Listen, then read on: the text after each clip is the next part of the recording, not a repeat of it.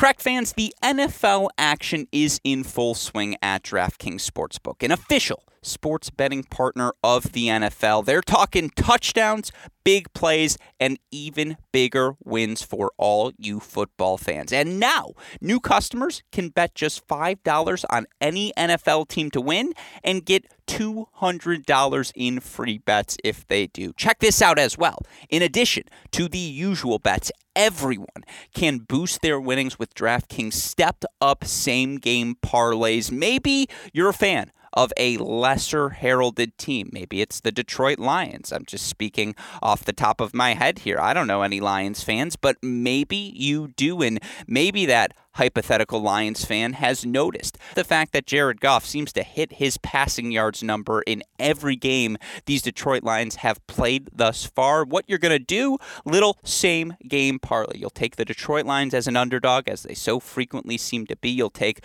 whichever of their skill position players, maybe it's Amon-Ra St. Brown, DeAndre Swift, the Jared Goff passing yards total. You're going to parlay them together, and it's going to make things even sweeter. In fact, you can throw down on stepped-up same-game parlays once per game day all season long. Here's how it works. You're going to download the DraftKings Sportsbook app now and use our promo code AOD to get $200 in free bets if your team wins when you place a $5 bet on any football game. Again, that's code AOD only at DraftKings Sportsbook, an official sports betting partner of the NFL. Minimum age and eligibility restrictions apply if you or someone you know has a gambling problem. Crisis counseling and referral services can be accessed by calling 1-800-GAMBLER in Illinois, Indiana, Louisiana, Michigan, New Jersey, Pennsylvania, West Virginia, or Wyoming. 1-800-NEXT STEP in Arizona, or 1-800-522-4700 in Colorado or New Hampshire. 1-800-BETS-OFF in Iowa. 877-HOPE-NY in New York. OPGR.org in Oregon. Call text Tennessee Redline at 1-800-889-9789 or 1-888-532-3500 in Virginia.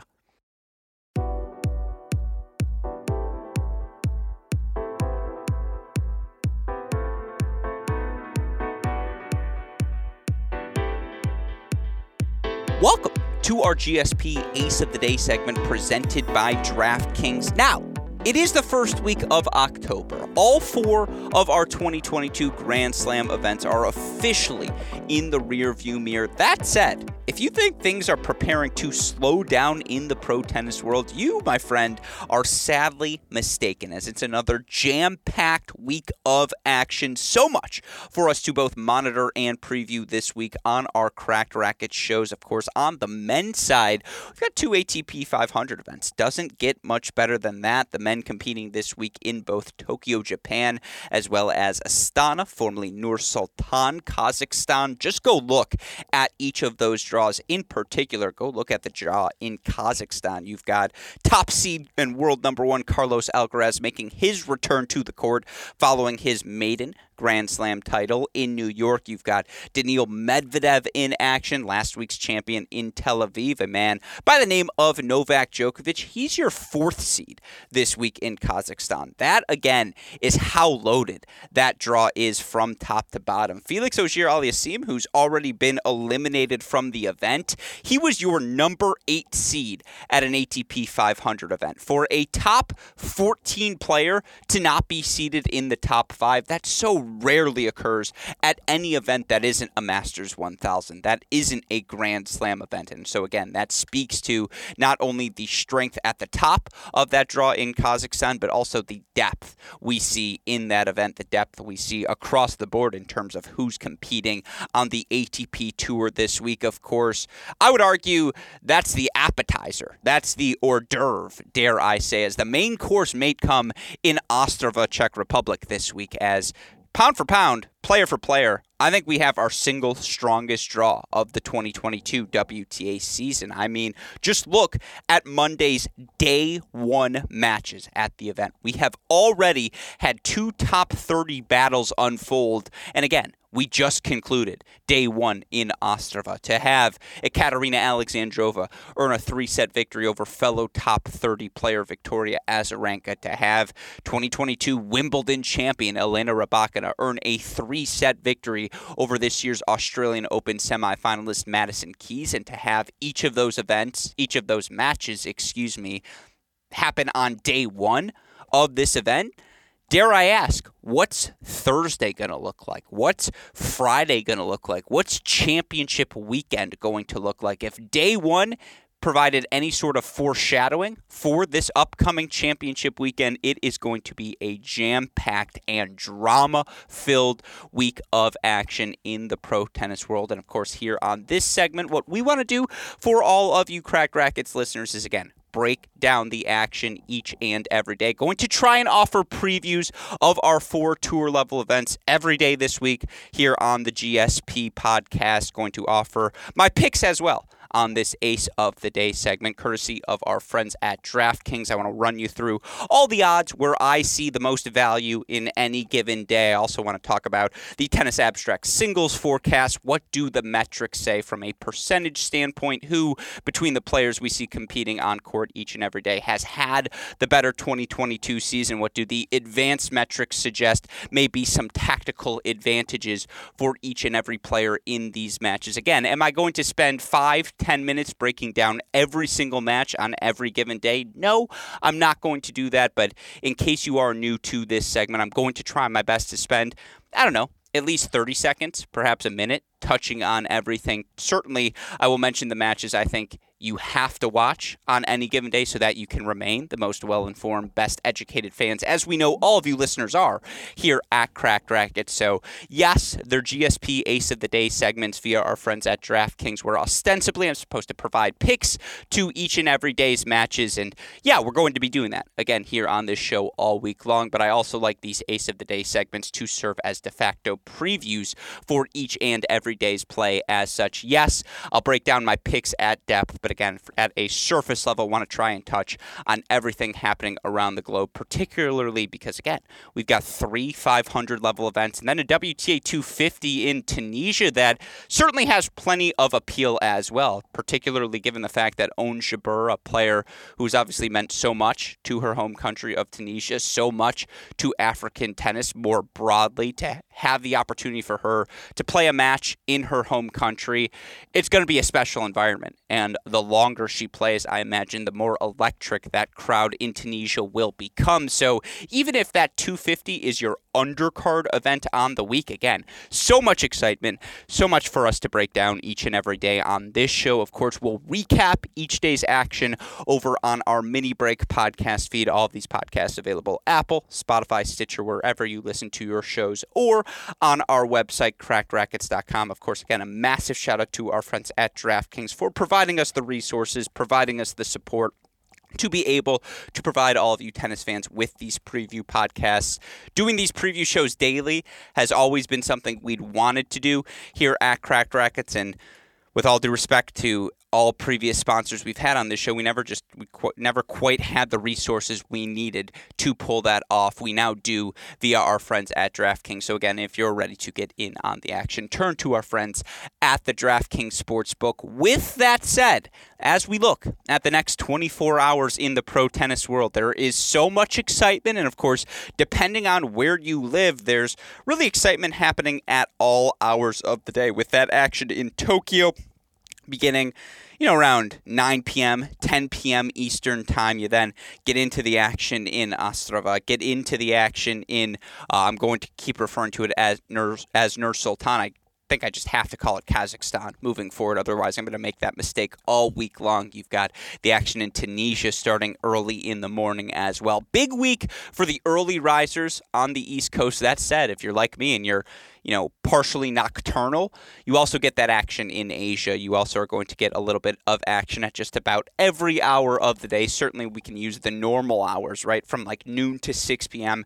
to play catch-up, to record these podcasts for all of you listeners. As such, you should expect them to drop every day, some point between 2 and 4 p.m. Eastern time. Of course, I'm also here in LA, once again, in Santa Monica, to be specific, at Tennis Channel Studios, working another week for my friends at T2. As such, I may steer away from some of the matches I'm broadcasting. Just don't like the idea of the conflict of having picked a match and then I have to go out on T2 and broadcast that match. Would never want to be accused of bias, as, bias is not something I like to think I have as a commentator, as a member of the media at this point. That said, again, I would hate for that conflict to even the veneer of that conflict to exist. So I may steer away from some matches where you're like, Alex, why didn't you pick that? That one seems obvious. That one seems right up your lane. If I don't pick that match, it's probably because I'm calling it the next day for T2. That said, I do have a healthy amount of aces for all of you tennis fans here on our inaugural show of the week. In fact,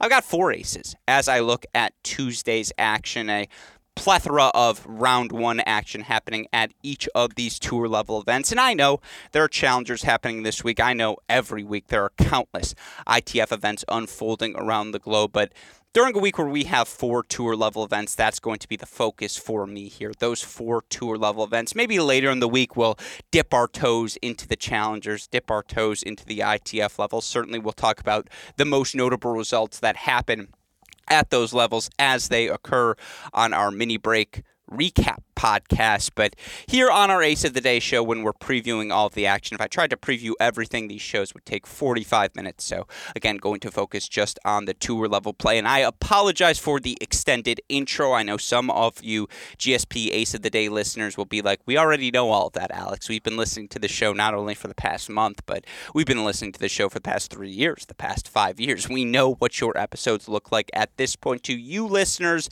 I appreciate your patience here on today's show as at the start of every week. Just like to, set a little primer to any of our new listeners, which we are so fortunate to be gaining with every passing day. That said, again, my plan on today's show, run you through my 4 aces of the day. And yes, I've got 4 picks for you. Those 4 picks involve 5 different matches happening over the course of the next 24 hours. I want to make the case for each of those matches, nerd out and talk about the statistics for each of those players, what tactical points I like for the players I am ultimately picking for my aces of the day. And then to end the show, we'll look more broadly at tomorrow's board of matches. There are so many good ones. As such, I feel like it's my job to at least provide a little bit of guidance to all of you tennis fans. What do you need to watch to remain the most well-informed, best-educated fans in the business? Hopefully, after listening to this show, you will have the answer to that question. That said, 10-minute intro is hefty, even by my standards. So let's get into it. Here are my GSP aces of the day for the next 24 hours. Let's start with ace of the day number 1. Yes, it's funny. I just did this whole monologue, soliloquy, what's the better English here? I'll leave it up to John Parsons to decide. I just did this whole monologue on how I try not to bring bias into each or any of these picks, but simply put, I'm feeling really good about friend of the program, former Cracked Interviews guest Caty McNally tomorrow as she takes on Anna Blinkova in their matchup in Ostrava. You look for Caty McNally. She's a minus 140 favorite tomorrow as she takes on Anna Blinkova. Of course, you look for McNally. Still sneaky young. McNally doesn't turn 21 until the end of November. And of course, it does feel like Caty McNally has been a part of our lives for quite a bit of time now. And certainly, why does it feel that way? Well, she and Coco Gauff have already competed in Grand Slam finals, and Caty McNally has already clearly established herself as a top 40, if not better than that. I would argue top 25, top 20 doubles player already at this point of her career, and she'll be top 50 in the WTA doubles rankings for as long as she continues to play as a pro tennis player. That first serve, her first forehand, her aggressive mentality, her comfort level moving forward, her ability to knock off the volley, forehand side, backhand wing, how comfortable she is swinging through the overhead as well. McNally, from the state of Ohio, plays an aggressive front foot, move forward sort of game style that, of course, will be rewarded on the indoor hard courts of Ostrava, which I think are actually playing a little bit quicker. Was my initial reaction watching day one's matches. You certainly have the opportunity to play attacking tennis, and if you're bold enough, that attacking tennis is ultimately rewarded. Of course, you look for Caty McNally. She gets to round 1 of this event via a couple of qualifying wins. Very impressive 3-3 victory over talented Chinese 21-year-old Wang Shiyu. She also earns an impressive 4-1 victory over Anna Karolina Schmiedlova in final round qualifying. You look for McNally. Hasn't been the best season from a singles perspective. She's 19-20 overall. Had a stretch this year where she lost 7 out of 8 matches, and perhaps even more concerning, had a stretch where she lost, and it's the same stretch, but 9 out of 11 total matches during that run to begin the year. But she's really steadied things since the start of the summer. Made a quarterfinal run in the Netherlands on the grass courts, and just, has been winning matches at just about every event she's played since. You look for McNally, capitalize on that run, quarterfinal in the Netherlands, goes to Birmingham, qualifies, wins a match there. Now, she struggled, certainly, at the U.S. Open, falling in qualifying to Elisabetta Cocciaretto, but I would like to point out that Caty McNally's last 5 losses have all come in 3 sets. She lost a 3-set match to Kuzmova in Tallinn qualifying, lost a 3-set match second round qualifying of the U.S. Open to 9th-seeded Elisabetta Cocciaretto. She, of course, won a 3-set match in Cincinnati just to fall 7-6 in the third the next round to world number 2 Ons Jabeur, 7-5 in the third loss to Magdalena Fricke, 7-5 in the third loss to Kristina Buxa. Again, 19-20 overall, and yet those last 5 losses, 4 of whom came against top 100 players, and all of them were in 3 sets. The 20-year-old is close, very close to reestablishing herself as not only a clear-cut top 100 talent, but a player who has the weapons and, plays with enough consistency behind those weapons to just so clearly be in the top 100. Because you watch Caty McNally play, and of course she was one of the top juniors of her generation, so much double success, made a single slam final at the junior level as well. The weapons are just so obvious for McNally. Again, the serve, the forehand, her willingness to step inside the baseline, be the aggressor, hit the approach shot, get to the net, play on her terms. We saw McNally have success with that style of play. Again, 2 straight set victories over 2 top 100 players in qualifying, in Schmiedlova, in Wang Shiyu. That bodes well for McNally, who got the day off here on Monday, but now has a first-round matchup against a fellow qualifier in this event, in Anna Blinkova. And look, for the 24-year-old Blinkova, it's been a pretty solid bounce-back year after a 2020 season that saw her go 9-14 overall, after a 2021 season that saw her go 15-24, and ultimately fall outside the top 100. Blinkova has steadied the ship here in 2022. 33-24 overall, felt no shame in going down, competing at some lower-level ITF events where she had a bunch of success, making a couple finals at the start of the year at the 60K level. She makes a final at the 25K level before reaching a 125K final, getting knocked out by Beatriz Haddad Maia. You look again for Blinkova, reached the round of 16 in Seoul 2 weeks ago and comes through qualifying pretty successfully here this week as well. Blinkova win over Korpatz and Ponche, each in straight sets to enter this main draw. For what it's worth, you look at Caty McNally, she's a 53.1% favorite over Blinkova tomorrow, according to the Tennis Abstract singles forecast. McNally also a minus 140 moneyline favorite over Blinkova. And with all due respect to the 24-year-old Blinkova, who I do think has some serious weapons, in particular her ability to strike the ball so cleanly on the return of serve, and when she strikes that ball cleanly, again, there's pop on those ground strokes. She's able to hit that ball through you. Yeah, she'll get a little bit sporadic from that baseline. The errors will pile up, but there's no doubt Blinkova has the sort of weapons to get the ball deep into the body of Caty McNally and just not allow McNally to have her feet set and tee off from the baseline as she's most comfortable doing. That said, this is a matchup of power versus power, and with all due respect to Anna Blinkova, who probably the more consistent of the two players, I think the power advantage goes to Caty McNally. I mean, you look at their metrics. Caty McNally, even if you want to take it down to the ITF level and find comparable metrics between the two, McNally holds 72.4% of the time at the ITF level. Even in her best year, Blinkova was at 69.6%. You want to translate that to the WTA level, fine. You look for Caty McNally, she's held 60.8% of the time at the WTA level, which is 11%, or about 10.3% below the average of a top 50 player. That said, you want to know what Blinkova's career average is? It's 56.8%. And the differences between the break percentages for each of them is negligible. It's like a 0.1% difference between McNally and Blinkova at that tour level. Again, it's strength versus strength. And against higher quality opponents, Caty McNally has been better at executing that strength, which is her serve, her +1 forehand, with all due respect, than Anna Blinkova has been. And I know Blinkova has won more matches here this season, but this is an eye test call. I had the opportunity to watch McNally play in Cincinnati. I had the opportunity to watch her play a bunch during that grass court season, and I just think the quicker the court, the bigger the advantage is for Caty McNally. You look for McNally overall in her career at the tour level. Caty McNally, 48 and 49 overall. You move that to grass courts, she's 16 and 8. You move that to hard courts, 27 and 32. I wish I could look up indoor hard courts. Unfortunately, I just don't have access to that for all of you tennis fans right now. That said, again, if you're asking me who am I backing in this matchup, I'll take Caty McNally, who's the -140 favorite for a reason. Now, certainly there's a little juice in that -140 number, and if you want to find more value, you can take the game spread. McNally -2.5 games, which she probably covers in a straight set victory, or even a victory overall, is -110, so you can extract 30 more cents, I suppose, for every dollar that you're willing to spend on this wager. But again, Blinkova can get hot.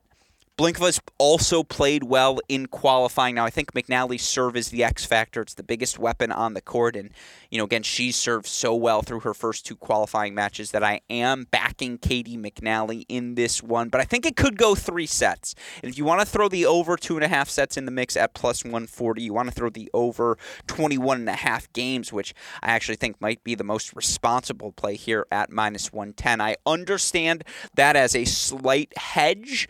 I'm going with the McNally money line. And for what it's worth, she's fallen from -145 to -140 since I started recording this podcast. And a little look behind the scenes, it took me an hour to get the intro right. I am such a perfectionist, folks. I kept messing up a word, in those first 3 minutes. And I have a theory where why wouldn't you just keep redoing the first 3 minutes if you don't get it right? Because the first 3 minutes are what's supposed to grip you in as a listener. And by the way, those first 3 minutes turned into 10 minutes. Talk about overthinking at the start, compensating for my, I suppose, lack of fluidity in the introduction today. And honestly, that might be the biggest argument between me and super producer Daniel Westoff always, I'm not going to get into the nuances of that argument, but the length of introductions may be the thing we get most heated about. Nevertheless, if you have not yet been introduced to the game of Caty McNally, now is the time to take a look at it. Again, I think her first forehand, her first serve, her ability to play first strike and move forward, plus I think she's a slightly better mover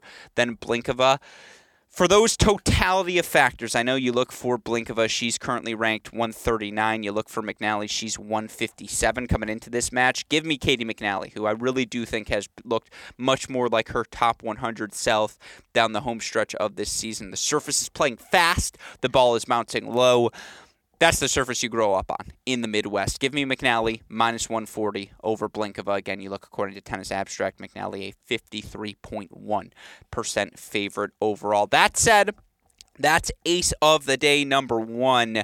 I want to get back to Ostrava, by the way, because so many of those matches tomorrow are stayaways for me. I look at the money lines, and they terrify me. I think we got a lot of pick'ems on the board tomorrow. I think tomorrow's a day to hit the over and just hope a bunch of matches go 3 sets, hope a bunch of matches, are extraordinarily competitive, as I think they will be. And again, we'll get into that as we look at the board later on. But let's get to ace of the day number 2, and I'm going to go a little bit quicker through these aces now, as I think this one's a little bit more straightforward. I think Kamil Majchak cruises tomorrow as he begins his campaign in Tokyo. You look for Majchak. He's taking on the qualifier Sho Shimabukuro. With all due respect to Shimabukuro, who did an excellent job to qualify in Tokyo, good wins over Maria and Go Soida. The 25-year-old, currently 353 in the rankings. And it's not as though an injury or something has prevented him from being at his career high or being the top 100 player that he had proven he was earlier in his career. No, you look for the 25-year-old from Japan. He's 10 off his career high ranking of 343, which he achieved earlier in the season. You look for Sho Shimabukuro in his career. He's 10-8 against players who are ranked higher than him. That said, you look for him at the ATP level in his career. The only ATP experience he has as a player came at Davis Cup earlier this season, where he lost to Sergey Fomin, then got a win over Denis Istomin 7-6 in the third. This is his first non-Davis Cup ATP level main draw he's played in his career, and you look for him at the challenger level even in his career, just 12-10 overall. Now, he did reach his second career semifinal at the start of this month on a hard court before getting knocked out by Stuart Parker, but with all due respect to Shimabukuro, he's just facing a different caliber of competitor in Kamil Majchuk. You look for Majchuk 19-18 overall on the year. He's 16-13 at the ATP level, with, by the way, wins in 5 of his last 6 ATP matches. Of course, you look for Majchuk. He was one good approach shot away from maybe winning the title last week in Sofia. Majchuk was up 7-6. 5-3 on Marc-Andre Huesler. Of course, Huesler, the lefty, ultimately goes on to win the title in Sofia. Majchuk, again, up a set 7-6, up 5-3 in a second set breaker. Huesler comes up with this ridiculous on-the-sprint forehand squash shot, passing shot to force 5-4. Majchuk then has a match point, up 6-4 on his serve as well. Hits the exact same approach shot. And, of course, Huesler just comes up with the goods once again. A ridiculous on the full sprint forehand slice passing shot that Majchuk's unable to handle. Majchuk went away in the third set after that, drops it 6-3, gets broken early on in that third set. That said, you look for Kamil Majchuk, 26 years old, currently sitting at a pretty good spot overall this season. Again, in the ATP rankings, Majchuk currently sitting at number 122, but perhaps more pressingly, or more impressively even, you look at him in the race this year. Actually, interesting that in the points race, Kamil Majchuk currently sitting at number 114, closer, in my opinion, to the top 100 player that he has been this season. You know what's interesting?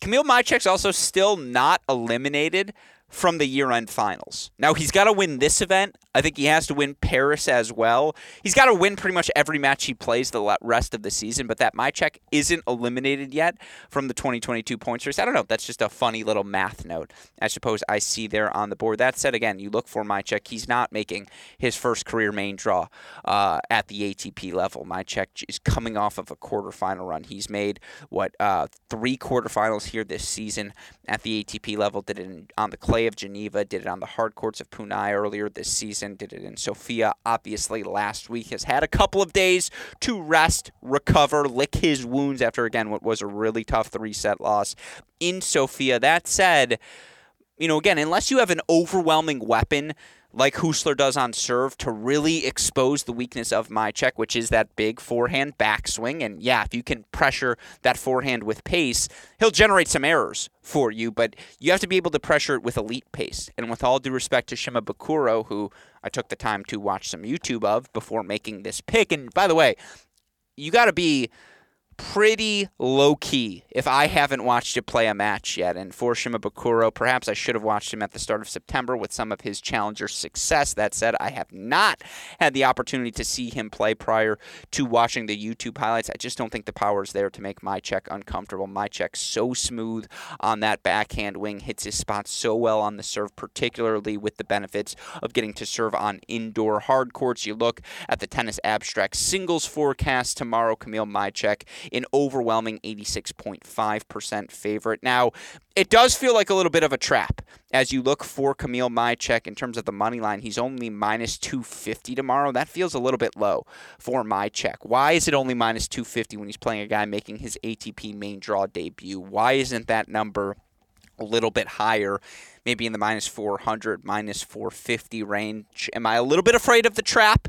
Yes, I am. That said, as opposed to taking the minus 250 and throwing it in a parlay, I feel good about Majchuk. This is an eye test, and my eyes tell me he was good enough to win that event last week in Sofia. Just let a brain fart get in the way of that. I look to him for him to recover well today, get a strong opening round win over Shimabukuro, and for my check, top 100 watch. I mean, again, this is a player who, with a good end to the year, can absolutely find himself back in the top 100. He wins his first round match in Tokyo. He'll jump all the way up to 108. He wins 2 matches in Tokyo. He actually will be back inside that ATP top 100. So I'm betting on my check this week. I think he's had a sneaky solid season today. Give me the 26-year-old out of Poland to advance, and to have him do it in 2 comfortable straight sets as well. We'll take my check at minus 3.5 games over Shimabukuro.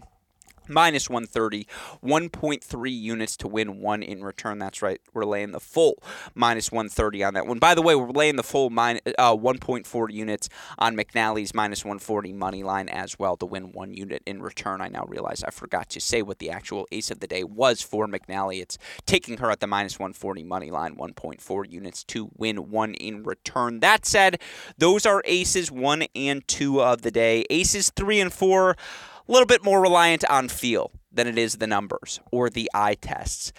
I just think former World Junior #1 Diane Parry is on the rise. And anytime I can get Diane Parry as an underdog at this point, I'm taking the opportunity to do so. Now, you look for the recently turned 20-year-old. She's 21 and 23 overall, 9 and 14 against top 100 opponents this season. Certainly, she's got a tricky one on her hands as she's taken on Lucia Tsurenko. Tsurenko, 33 years old, has been rock solid from the start of this year, 25 and 13 overall. She's 22 and 6 against opponents ranked outside the top 50, and yet 8 and 10 versus top 100 opponents this season is Tsurenko. Again, in a very even match. You look at these two according to the numbers. Tsurenko, a 75.2% favorite according to Tennis Abstract, and yet, again, the smart bettors, the sharp plays, as they like to be said, Tsurenko's only a minus 140 favorite, according to the DraftKings sportsbook. And, Diane Parry only a plus 110 underdog as well, showing the books have a lot of respect for Parry's level. And you look for Diane Parry. She actually has more top 100 wins than Tsurenko this season. Tsurenko 8 and 10 against the top 100. Diane Parry 9 and 14. However, it's worth pointing out, Parry lost her first 7 matches against top 100 opponents this season. So she's 9 and 7 since the start of Roland Garros against top 100 opponents. Has wins over Krejcikova at the French Open, a win over Putintseva in Palermo, really impressive hardcourt wins over Martinsova, Vekic, Potapova of late as well. If you're asking me what is the single thing I like most in this Parry-Tsurenko matchup, what is the single quality of either player that appeals to me, it's the Parry serve, the Parry forehand, and the Parry athleticism. I know those are 3 things right there, but it's kind of a combination of those 3. Parry uses that first serve plus her outrageously quick first step to get to that first forehand, and uses her quickness to get to the net so well. Covers the net extraordinarily well, has very good hands up there, and is comfortable volleying just about anywhere on the court. The point is, I'm all in on the former World Junior #1 Diane Parry, who is currently sitting at a new career high, number 65 in the live rankings. It just feels like ending the year in the top 50, putting herself in position to play all the big events next season. That's where Diane Parry should be. She has that sort of athleticism. She's made that sort of progress here this season. And with all due respect to Lucia Tsurenko, who, again, is going to ask every question of you, she'll make that extra ball. She'll generate a little better power, a little better depth than you'll expect on every ground stroke that she hits. That said, Parry's an athlete. Again, Parry's just a fighter. What's the expression the kids are using that nowadays? She's got that dog in her. She really does. I just back Parry, and I don't love her one-handed backhand, and I think her slice sits up, and I think it's very attackable. I think while she's decent at swinging through the one-hander, that's certainly the wing that her opponents know to go after and to try and pick on her on that ad side. That said, if you pick on her, she uses her quickness so well to get around that ball, explode through her forehand, and I do think the slice gets better and better with every match that she plays at the tour level. Again, in a matchup that's essentially a pick'em, who has the more reliable weapon, or who has the thing they do on the court that you singularly like most? And I think it's the athleticism of Perry, which bleeds into her forehand, her serve, her ability to get to the net and beat you to the spot. She's also a plus 110 underdog tomorrow. Let's throw some money at a dog. Let's take Diane Perry plus 110 over Tsurenko, 0.25 units to win, 0.27 in return. Again, I think this is going to be a really good match. And if you want to throw on the over in that match, completely understand that decision. You look for these two, the over in Perry Tsurenko tomorrow, over 21.5 games, minus 110, over 2.5 sets, plus 130. Again, that feels like the mature thing to do if you want to hedge the Perry underdog decision, but I'm feeling pretty good in backing Diane Perry tomorrow as the underdog, so let's make that ace of the day number 3. That said, only going to throw a quarter of a unit on it to win 0.27 in return. That's ace number 3, ace of the day number 4. I feel foolish even saying it out loud, and I'm not going to give you a massive justification for it either. Take this one at your own behest. We're taking Davidovich Fokina, minus 300 over Pavel Kotov tomorrow. Kotov, the lucky loser, into the main draw.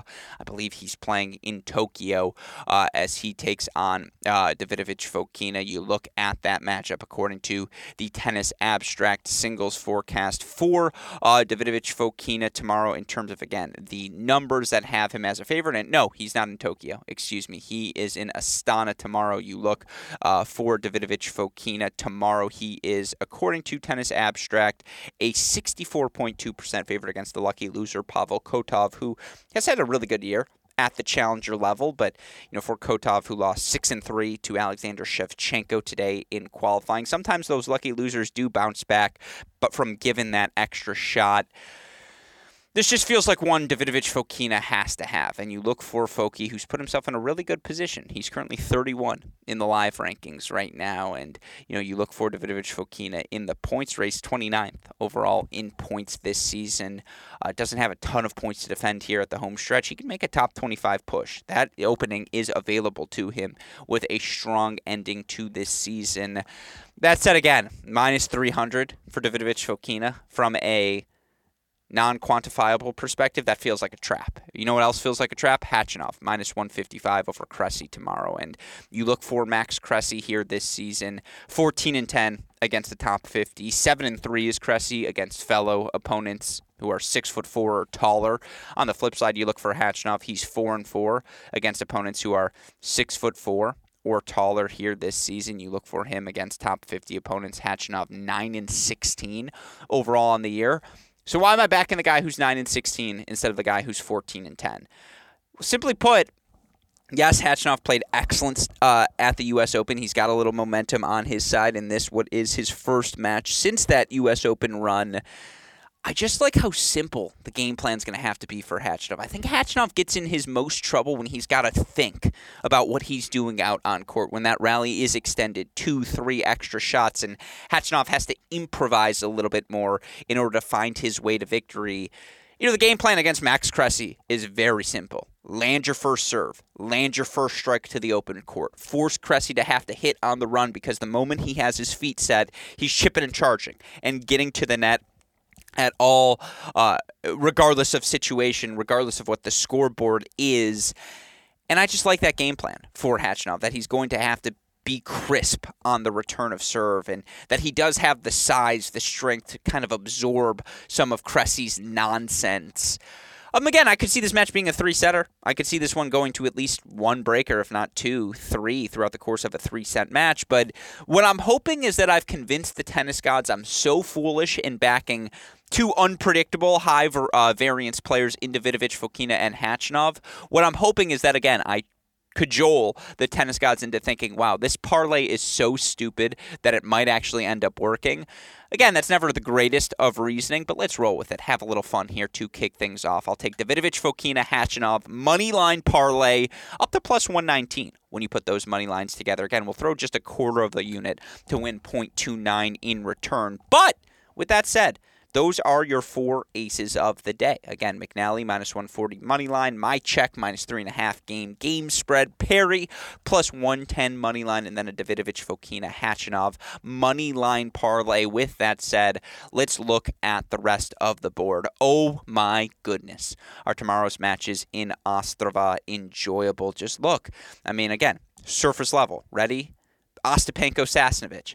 Sasnovich quietly having the best season of her career. More tour-level victories this season than any season in her career. Ostapenko, same deal. She has a higher win percentage this season than in any year but her breakout 2017 campaign. Of course, that 2017 season, the year Ostapenko wins her lone Grand Slam singles title at the French Open. Ostapenko minus 185 favorite tomorrow, but man, Sasnovich doesn't make a lot of mistakes. And she's not an elite athlete, but she's a pretty damn good athlete. And I do think, pretty solid returner as well. A player with, no definitive strength, but not a lot of weaknesses in the game of Sasnovich either. I might dabble a little bit at her plus 145. Hope she wins the first set. Live bet Ostapenko, then just ride that match out with my feet kicked up. That's a fun one, and for what it's worth, according to the numbers, Jelena Ostapenko, 57.3% favorite.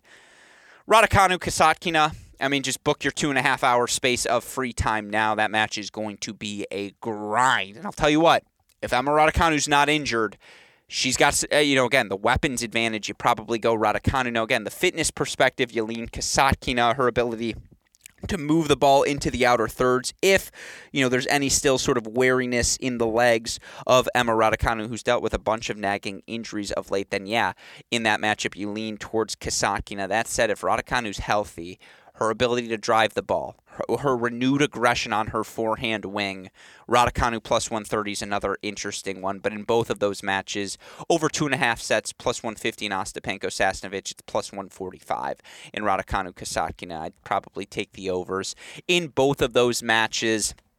Pliskova versus Parks. You would think Pliskova wins that match comfortably, but a lot of big serving, a lot of first strike in that one. Certainly Belinda Bencic, minus 650. I think, on the most recent edition of the mini break, I made my case for why I think Belinda Bencic is having the best season of her career. She's a minus 650 favorite against Genie Bouchard, 86.3% according to the Tennis Abstract Singles forecast, but I'm sure many find that match interesting for a variety of reasons, and of course it's great to have Genie Bouchard back on court. It'll be fascinating to see how healthy she is. Of course, those are your matches as we look across the board in Ostrava. You look at tomorrow's matches happening in Monastir. Fruhvirtova, still alive in the GOAT debate. As you know, Linda Fruhvirtova coming off of her first WTA title of her career. She's taken on a player who has been sneaky solid in the Gazelle, Petra Martic. I think pound for pound, you're not going to find a fitter player on the WTA Tour. So lock in Fruhvirtova, Martic. That's going to be delightful. Ons Jabeur playing in front of a home crowd against the always dangerous and now seemingly finally healthy young American Ann Lee. Lee's got sneaky firepower, sneaky good mover. The over-under in terms of games is 18.5.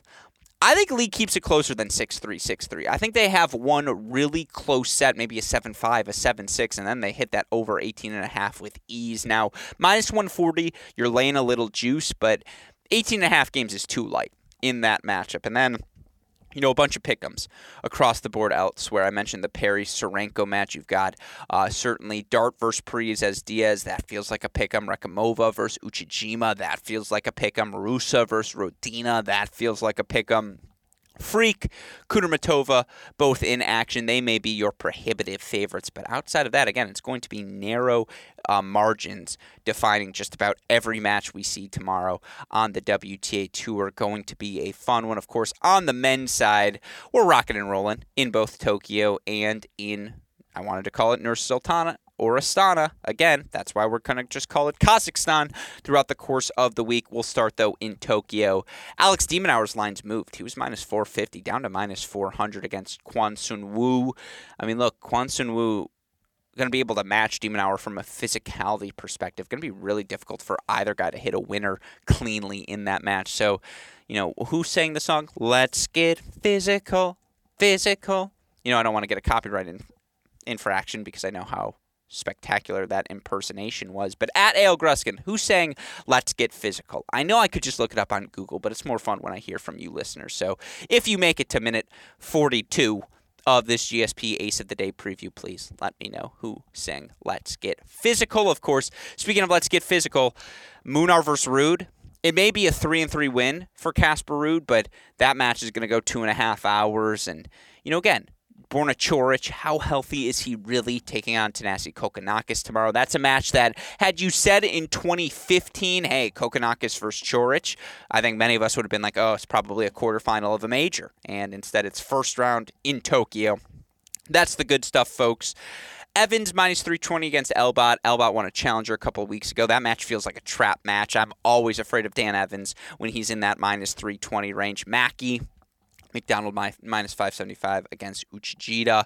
You also get a little Nick Kyrgios action as he's taking on former world junior number 2 Sung Chin Sin. Now, Kyrgios has the overwhelming weapons advantage in that matchup, but it's been a while since we've seen NK play, so excited to see that one unfold. And then, of course, you've got the ATP action happening in Astana, Nur-Sultan, Kazakhstan, however you want to refer to it. Going to be a fun day of matches, certainly. And, again, I know I already referenced the Khachanov match. I already referenced the Davidovich-Fokina match. But, again, equally exciting as they're going to, as you look across the board, certainly Tsitsipas back in action, Alcaraz back in action, Medvedev back in action, even if they're not playing the most eye-popping opponents, to see multiple top 5 players in the world play on Tuesday, October 4th.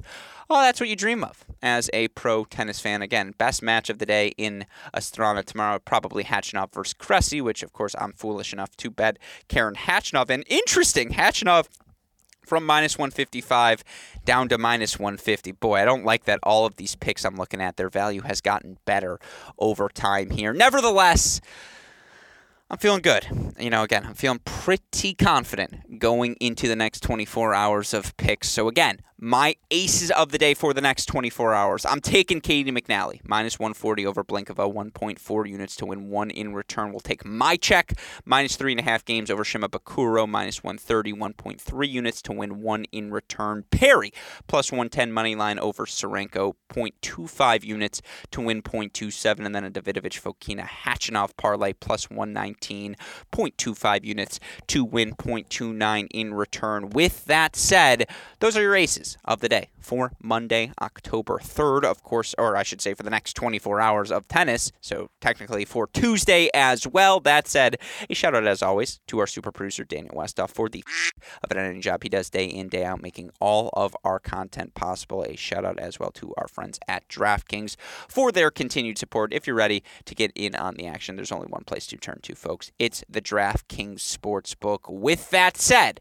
for our super producer, Daniel Westoff, our friends at DraftKings, and from all of us here at both Cracked Racquets and the Tennis Channel Podcast Network, I'm your host, Alex Gruskin. You know what we say, may the odds be ever in your favor. Good luck, everyone.